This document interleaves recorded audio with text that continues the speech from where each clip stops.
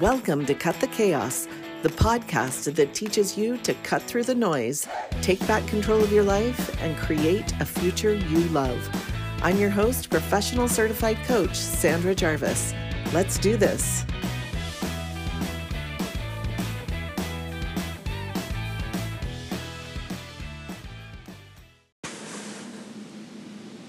Hey, everybody. Welcome back to the podcast. So I still have a cold, but I think I can make it through another episode. So forgive my voice, but I'm excited today to talk about boundaries. And actually, we're going to be talking about boundaries all week. So this is Boundaries Week here at Cut the Chaos. Because if you are surrounded by chaos, then there is a really good chance that you are not setting boundaries in your life, or at least not upholding the boundaries that you set. So we're going to talk about that today. We're going to talk about what boundaries are and what your responsibility is when you set a boundary. So first off, I want to say that a boundary is something you create for yourself. It's not something that you use to control other people, because what we know for sure is that you can only control you. So a boundary doesn't sound like you need to do this to make me happy. Okay? That's not a boundary. That's a request that you can hope someone does, but it's not a boundary. A boundary sounds like, in this situation, or if this happens, I will do this to keep myself safe. Okay? So you can think about it kind of like the same way you think of a property boundary. It marks where one person ends and the other person begins, right? So your property has an invisible line around it, and people understand that you don't cross property boundaries without being invited. And if you do, there's a consequence, right? Well, it's the same with emotional boundaries.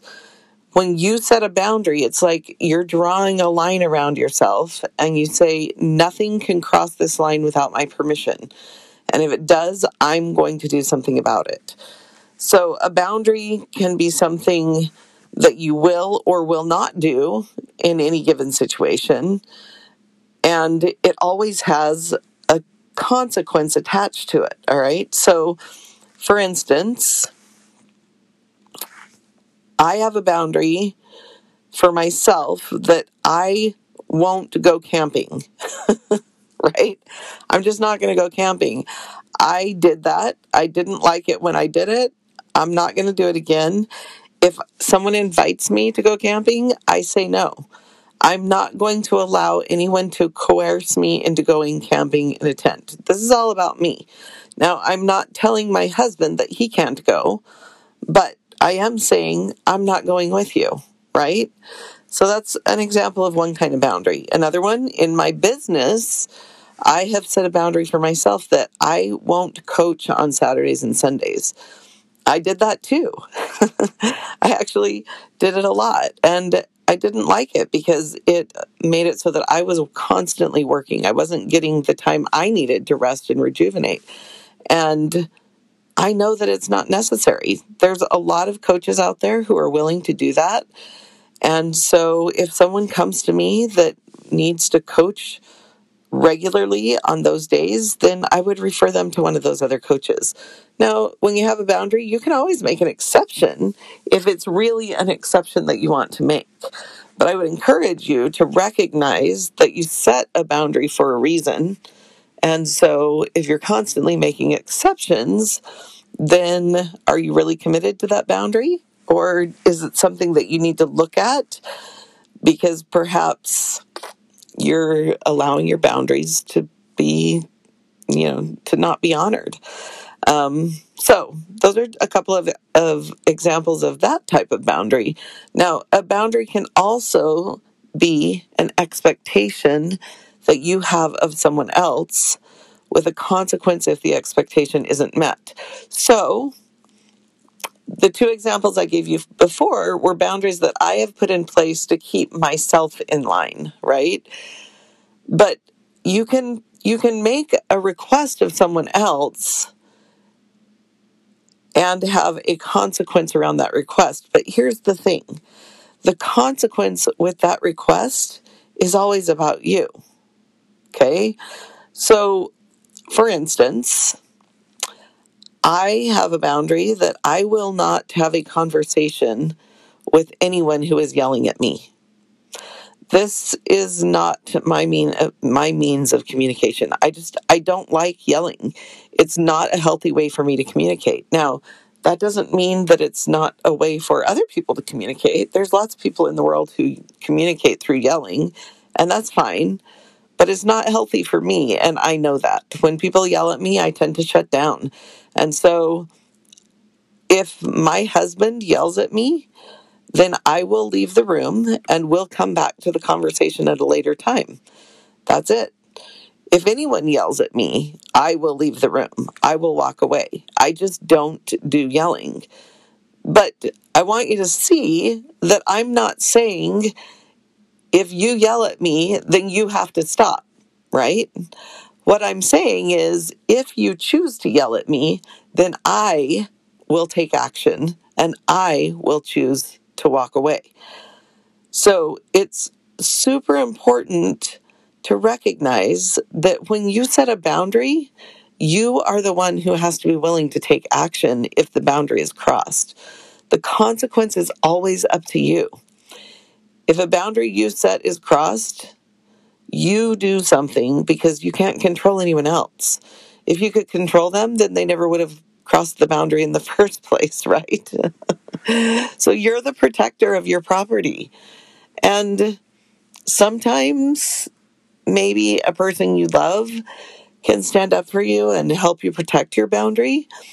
But I will tell you that it is so much more empowering when you stand up for yourself. It just is.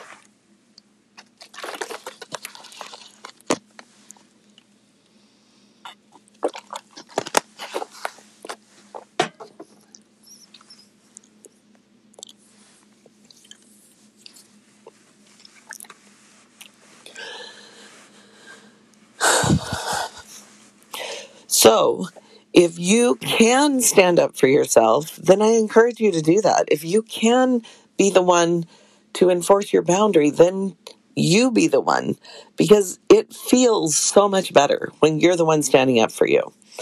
Sometimes it might be that you're working together with your spouse or with someone you love.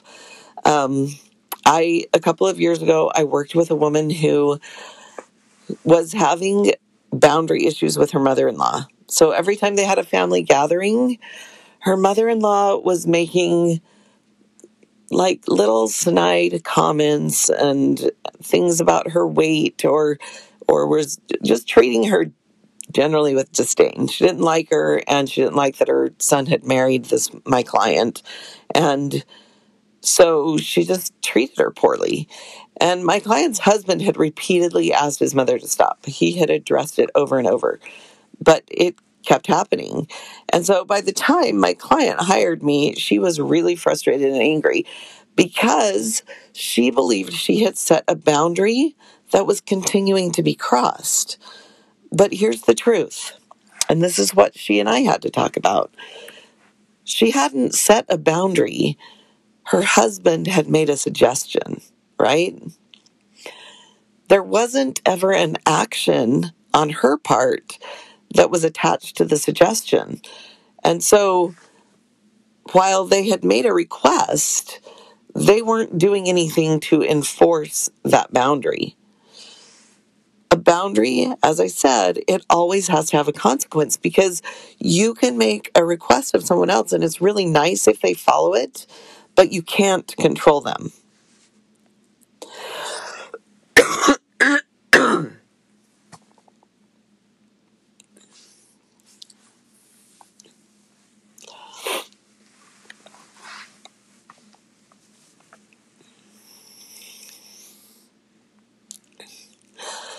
So what will you do if your boundary is crossed? And that is what I asked my client.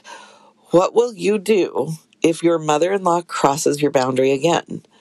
And so she decided that she and her family would leave the gathering, whatever it was. And that decision was communicated to the mother-in-law. Her husband called his mom and said, hey, look, we've asked you not to do this. And if you continue doing it, then we're just going to have to leave. And so the next time they were at a family dinner, her mother-in-law, true to form, made another comment. And so they enforced the boundary. And she and her family got up and left. Now, I don't know what's going on today. I haven't talked to her for a little while. But at that time, her mother-in-law was really angry. She didn't apologize. She didn't beg them to stay. She didn't do any of those things. It didn't make the situation better, per se. In fact, instead, the mother-in-law blamed my client and told her she was being too sensitive and she was taking the comments the wrong way and saying, like, why are you ruining our family dinner? And, all the things. So that's what I want you to recognize about a boundary, because no one is ever going to thank you for setting and enforcing them. They're just not. But that's okay, because boundaries are all about you. If they aren't about you, then you're probably being emotionally manipulative, which is what we're going to talk about tomorrow. But I want you to recognize that setting a boundary isn't necessarily going to make the relationship between you and the other person or other people better. You put a boundary in place for your own emotional and mental well-being. That's why you do it. And so if you put in a boundary in place and you expect the other person to be happy about it, then you're probably going to be disappointed. So you have to remember, a boundary is something you put in place as a protection for you, and it's up to you to uphold it. All right? So that's boundaries. And boundaries are life-changing. If you are someone who has not set and upheld your boundaries, then that's why your life is in chaos, or at least one of the reasons. And if you need help to figure out how to set boundaries and how to really set boundaries that are enforceable and that you are okay with enforcing, then I'd love to jump on a call with you and talk more about that. So you can follow the link in the show notes to set up a complimentary mini session with me, and we can talk about how coaching could help you. All right, so today's takeaway is this: no one will thank me for setting boundaries. No one but me, that is. All right, have a great day, and we'll talk to you again tomorrow. Bye-bye.